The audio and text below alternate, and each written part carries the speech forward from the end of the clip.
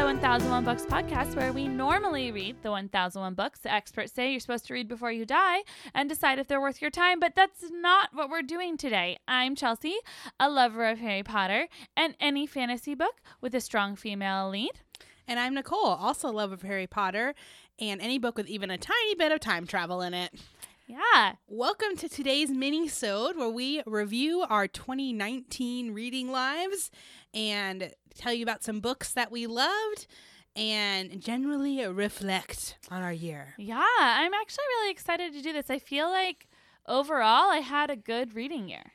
Me too. You know, I was looking back over the books that I read and there was some, I feel like when I looked at the books I read this year, it was like I read outside of the podcast books, like I read very much in my wheelhouse, like I read several really outstanding books. I read almost all fantasy and like socially aware fiction, you know, fiction that makes you think about social issues, which those are really my two favorite things. So I think it was a good year.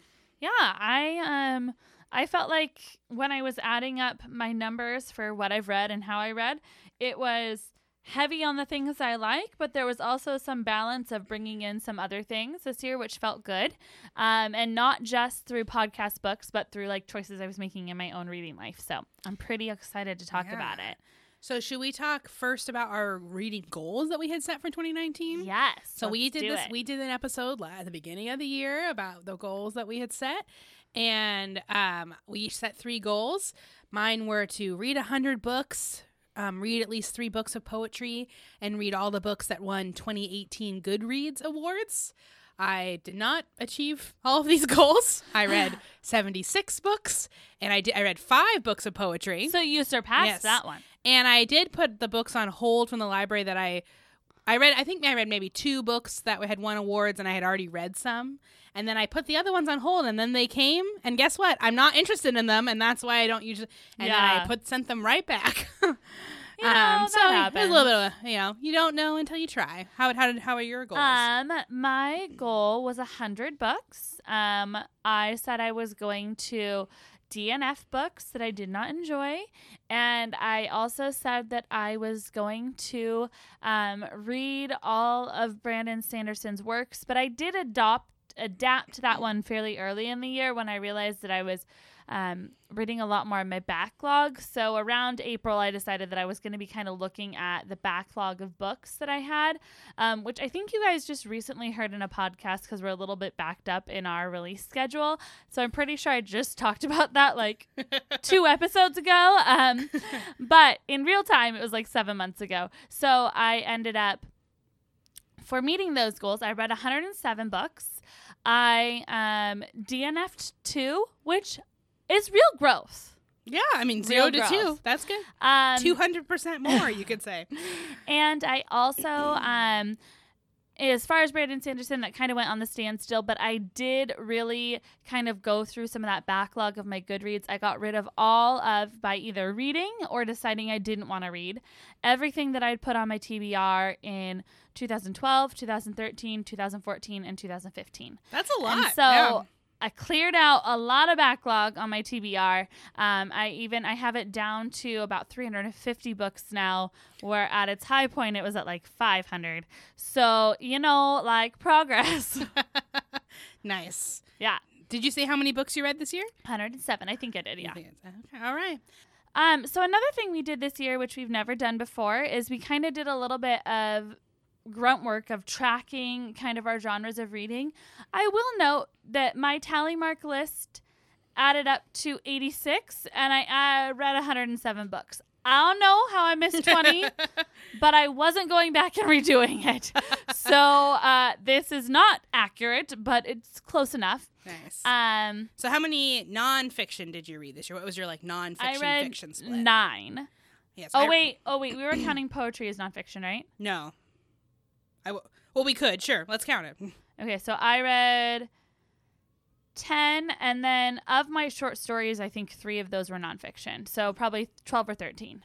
Okay, I read with poetry 16 nonfiction, and one book of short stories, and that makes 59 fiction. So Yeah. I think I was like a little bit lighter on nonfiction than the year before, but it was kind of a rough year. I checked a lot of nonfiction books at the library and didn't read them because I just couldn't pick it. I couldn't read that kind of stuff this year as much. Yeah, and I do a lot of my nonfiction reading on audiobook. Most of my nonfiction is an audiobook.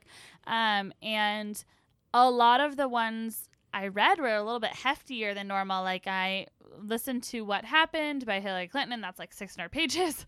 And I listened to Michelle Obama's book, Becoming, which is another like 350. So a lot of my nonfiction were longer nonfiction, which was nice, but I think meant I listened to less. Right.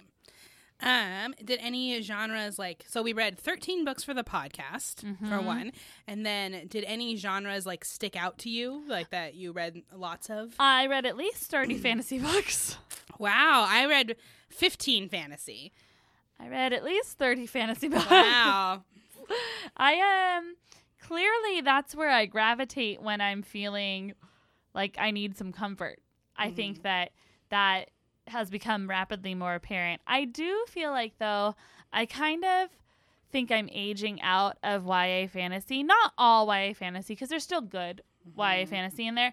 But I read a lot of series that had been on my TBR for a long time because I was back reading so far. And I know when I put them on my TBR, I was really excited about them, but they just didn't have enough depth to them anymore. And then the adult fantasy that I read this year, or the new adult kind of young adult bridging fantasy that kind of fits both, were much more engaging. And so while I still love me some good YA fantasy for a quick read, it definitely, I think, is starting to phase out of the majority of my fantasy reading, is balancing out to be more 50-50 YA, 50-50 adult fantasy. Yeah, that makes sense.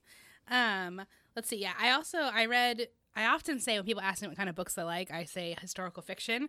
And this year I read 7, which I think is more than the year before. But for some reason in my mind, that's what I love the most, but I don't actually read it as much as I think. I only read 5, yeah. I read a lot of children's books, which is no surprise. I'm a teacher. I read 12 read-aloud books this year that counted for my reading because I'm reading them out loud Count those to a classroom full of children. They totally count. I read 12 of those. That's funny. I read 1 because I got it requested at the library thinking it was an adult book because it was by an adult author that I love. And then it came in, it was a children's book, so I still read it. The Khaled Hosseini one? Yeah. And then my largest category with 20 books was just general fiction, not a genre, a literary fiction, which definitely 20 of those and 15 fantasy. That's the bulk of my reading this year. Yeah, I would say I had 8 or 9 fiction books. I'm saying 8 or 9 because, my numbers are so off. I had 3 or 4 romance books, 3 or 4 crime books. So everything else is kind of evenly spread after you get out of the fantasy divide. Yeah, I feel pretty good about how this year's reading went. So now we're going to get into our favorite part of this episode, where every year we like to give 1001 Books Podcast awards in several categories to books that we read this year. Not necessarily books that came out in 2019, but just books that came to us in 2019. There's that really famous quote about how a book comes to you when you need it. And so that is the premise for these awards. And so just consider them a list of recommendations from us to you. Yeah. The first category is the best nonfiction book we read this year. Chelsea? So my best nonfiction book was Evicted by Desmond Matthew. And I know I talked about this in a previous podcast episode. He's the reporter that went and lived in inner city. Oh my gosh, I forgot what city it was because I read this at the beginning of the year. I want to say it was Ohio or something. And Ohio's a state. We're leaving this in. Listeners, I know that. She's teaching the children of America. It's okay. It's fine. Okay. Well, somewhere in Ohio, maybe. Columbus? I don't know. I don't remember what city, but it's a really good book. Don't let my ignorance You deter talked about it in the Jungle episode. Yeah. So you just recently heard my recommendation for this book. It stuck with me. I've thought about it a lot. I think that it was a great nonfiction. It was a good read. It was interesting. So yeah, it's my recommendation. Yours? My best nonfiction book this year was Educated by Tara Westover, which I know I talked about on the podcast also at some point. This is like her memoir about being raised in a fundamentalist family and getting very little education and then kind of like leaving that in order to get an education. And it was on all the bestseller lists. Yeah. It lives up to the hype. It's good. Yeah. Second category, Best Young Adult Book. So in this Best Young Adult Book category, I'm super excited that I get to say I finally read Turtles All the Way Down by John Green. And while I don't necessarily think like John Green's storylines, I think sometimes leave a little bit to be desired, but I just because they're all identical. Yeah. I really liked, this one was vaguely different.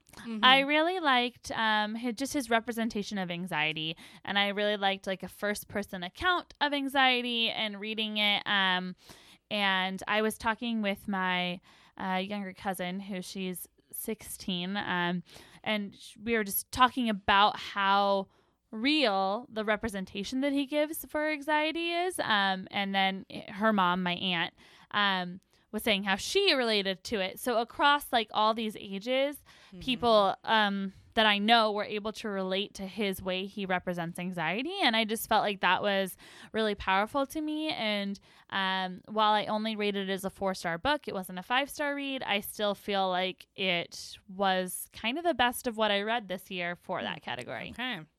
My best YA was On the Come Up by Angie Thomas. So this is the author who wrote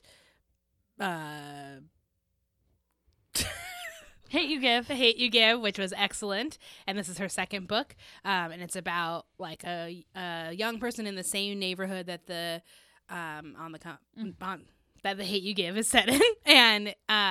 And she's like wants to make it as a rapper, and she starts kind of rapping about her true experience and gets like attention that she doesn't want necessarily. And it was just really good. It really, I feel like, was a window into like a part of our society, like a common type of a neighborhood, you know? And so, yeah, I just appreciated it for giving me that window. And I feel like it had a lot to say for a YA book, you know? Angie Thomas is just really good. Yeah. She's a really good writer. And if you haven't seen the movie adaptation of The Hate You Give, you should see it. I have not. Excellent. I watched it on a plane and bawled my eyes Oh, out. God. Yeah, so Angie Thomas for the win. Our next category is Best Fiction. What did you choose for this? I chose The Testaments by Margaret Atwood, which I just read pretty recently. So this is her like late sequel to Handmaid's Tale. Tale. You're really struggling with other. I didn't write it down. I don't remember it. To The Handmaid's Tale. And I read The Handmaid's Tale like in high school. And so I remember the plot in general, but not like a ton of the details. And so this book picks up and it follows the storyline of 3 women, a young girl who's like been born in this society and is raised in it, a young girl who is living like in Canada in like a normal world, and then an older woman who's like one of the aunts who like the women enforcers of the oppressive system. And she was a character in The Handmaid's Tale. And so they intertwine, and it's like set years later, and it's about kind of the downfall of the country. So interesting. And it was just really good. We know how we love Margaret Atwood, and this book, the politics in it were really interesting, and it was really interesting to see how growing up in the oppressive society affected that character. Yeah, it was a 5-star read for sure. What about you? I chose a book. It's a loose fit into this category. It is a fiction novel, but it's a graphic novel. But it didn't really fit anywhere else, and I just really loved it. It's called White Bird by R.J. Palacio, and it is a companion story to Wonder, but based off of other characters, and then kind of diverges and goes and talks about, in graphic novel form, a girl who's in hiding in World War II. And it was beautifully done. And at the very end, it made this beautiful connection to today's immigrant crisis. And and how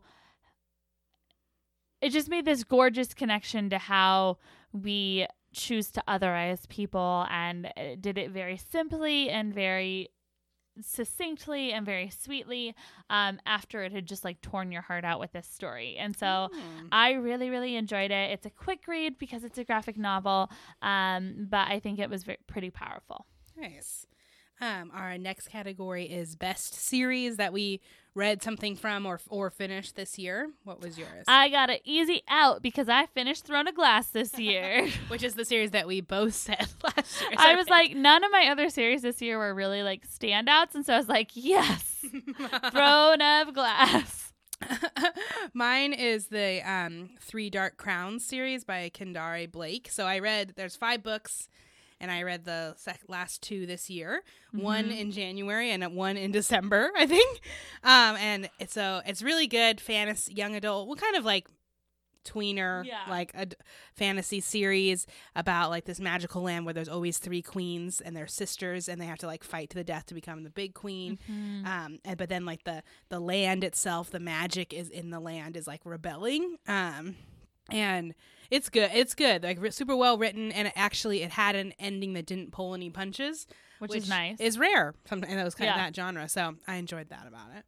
Our next category is a new author, either new to you or new to the scene. Either is fine, that you enjoyed this year.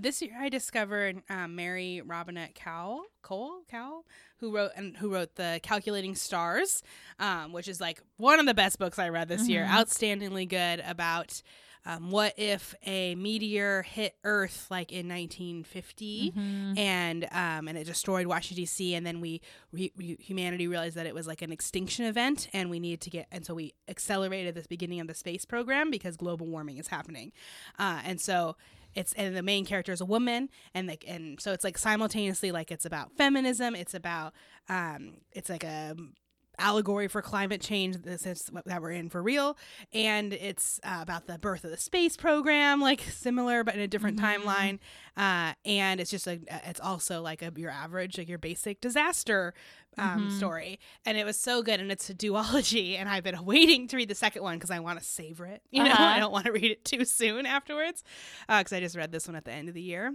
But yeah, I'm definitely gonna go through her catalog next year. Nice. I think. Yeah. What about you? I said Catherine McKenzie. I read her book Smoke this year. She isn't exactly new to me because I've read one of her books before about like 6 years ago. But she's an adult author, adult fiction, just like general mass publication kind of fiction. But I like her books because her writing style is just really easy to read. So it reads in an easy way like YA, but it addresses adult concepts. So it was nice because it's that brain break I want when I'm reading sometimes where I just like, I don't need to read something difficult right now. But for example, this book, Smoke in particular, is looking at a woman who used to be a firefighter and kind of like the possible dissolving of her marriage surrounding around the scene of this wildfire that's threatening the home that her and her husband built together. And it's really good, but it didn't feel like heavy and hard to read.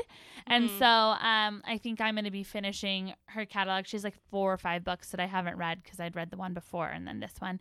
And so I just feel like I think I'm going to be finishing her catalog because it was nice to get that YA easy read feeling, but have more complex adult topics. Yeah, I kind of love how almost all the books we picked we've talked about on the podcast before because they stood out when we read them and then they've lasted, right? And you may not have heard about them yet, listeners, because we have a lot of episodes recorded we haven't released, but we have talked about them, so you will hear about them again. In the past future, whatever. In the past future.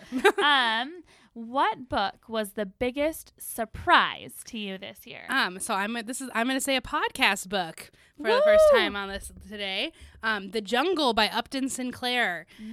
Which is an episode you just listened to, listeners. I think because I expected it based on what I learned in high school history class to be about slaughterhouses and not a lot else, but then it ended up being this incredible story about immigration written by a social activist that was incredibly relevant for today. So so it was like I thought it would be fine, but then it turned out to be really better. good. Yeah. What about you?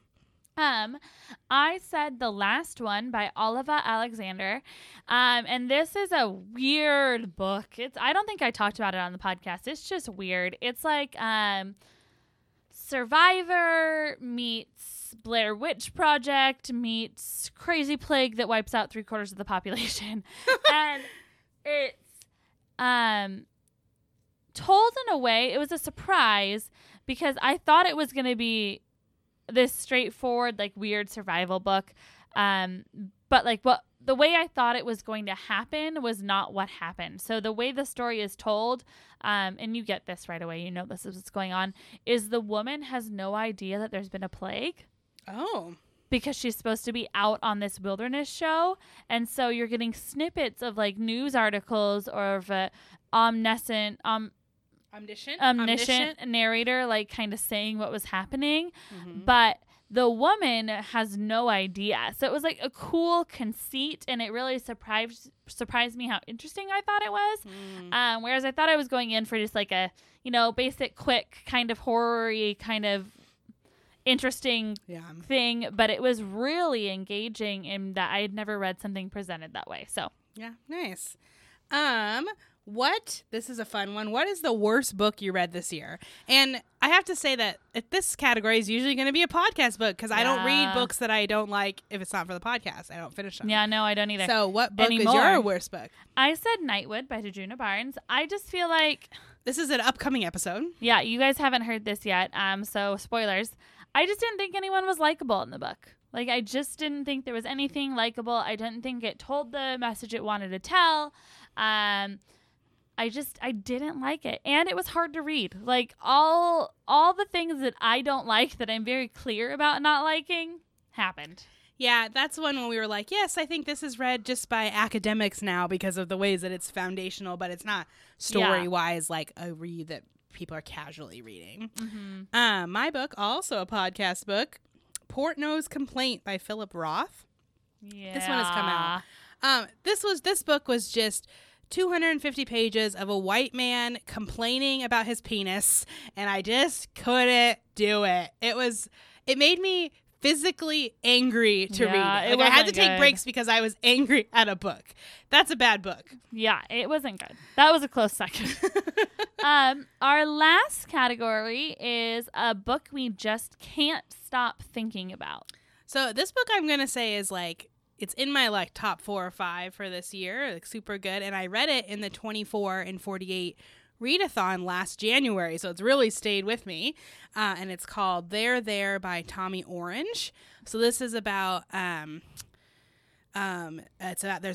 a powwow kind of in the present, and people are coming from all over the country to come to this powwow, and you're meeting like the people who are going to end up at the powwow like in their past, and they're all like Native American from different tribes, different parts of the country, and they're all kind of highlighting different parts of Native American history, like when Native Americans occupied Alcatraz, or issues in their community, alcoholism in their community, and kind of highlighting like just like a very broad overview, and then they get to the powwow at the end, and something surprising happens, and it really like.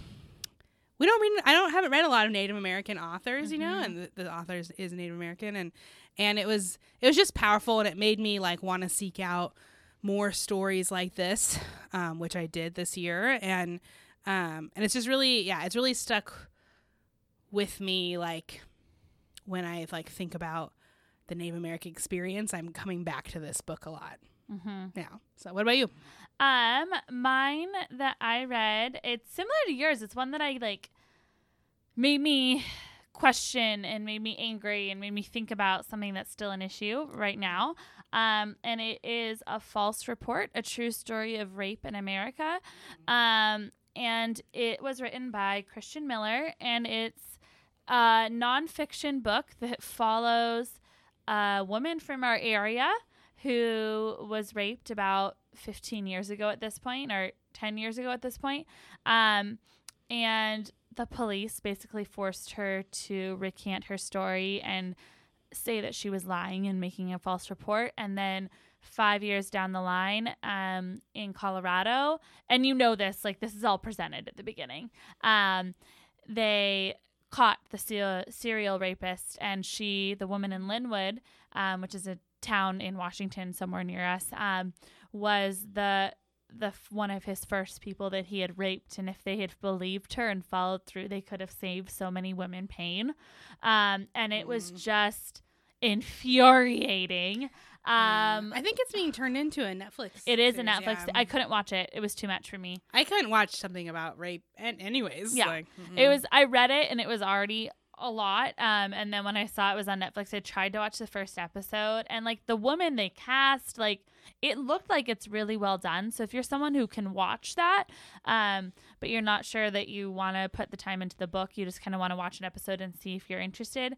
It looked like it was really well done, but it was, especially after having read all the infuriating things that happen over the course of the book, I just couldn't. But it was really interesting, and it was a really interesting look at how, not always, but often, white men in position of power don't hear or don't want to hear when a woman is reporting a violent crime like that.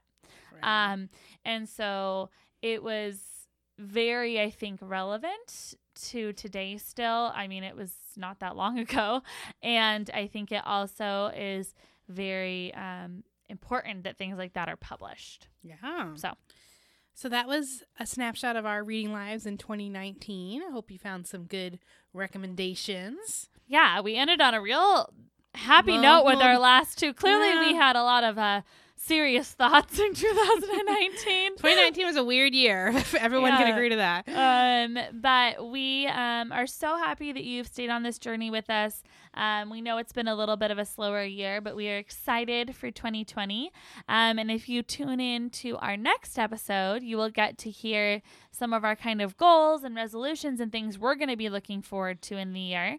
In the meantime, if you want to, you can follow us on Facebook, Twitter, and Instagram at 1001 Books Pod, or on Litsy at 1001 Books Podcast. Or you can email us at 1001bookspodcast@gmail.com. Feel free to answer some of our categories. It's what your favorites were for the year, or what stuck with you. Recommendations. So until next time, happy reading.